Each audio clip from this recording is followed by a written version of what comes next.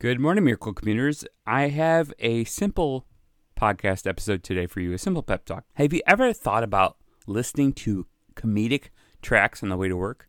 I know for me, I get to drive past North Avenue in Chicago on Lakeshore Drive. And Chicago is the second city, right? It's the home for improv comedy.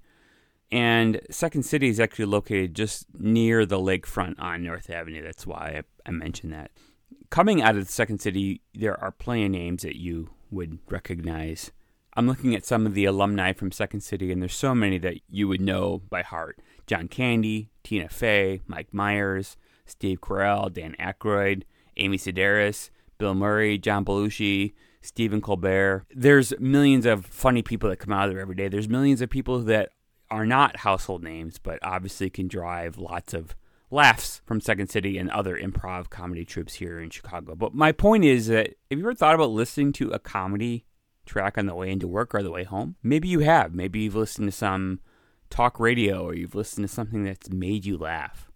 And you probably found that totally changed your mood, right? You maybe started your day or started your commute off with not feeling so great or not exactly excited that you're up early on your way to work. But maybe that radio program or that comedy track made you smile or made you laugh. I bet you that completely changed your mood and set the tone for the rest of the day. So think about that. Think about how you could add more laughter or more comedy into your daily routine.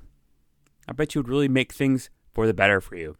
Okay, until next time, remember, when you win your commute, you can 100% win your day. And I promise you, that's no joke.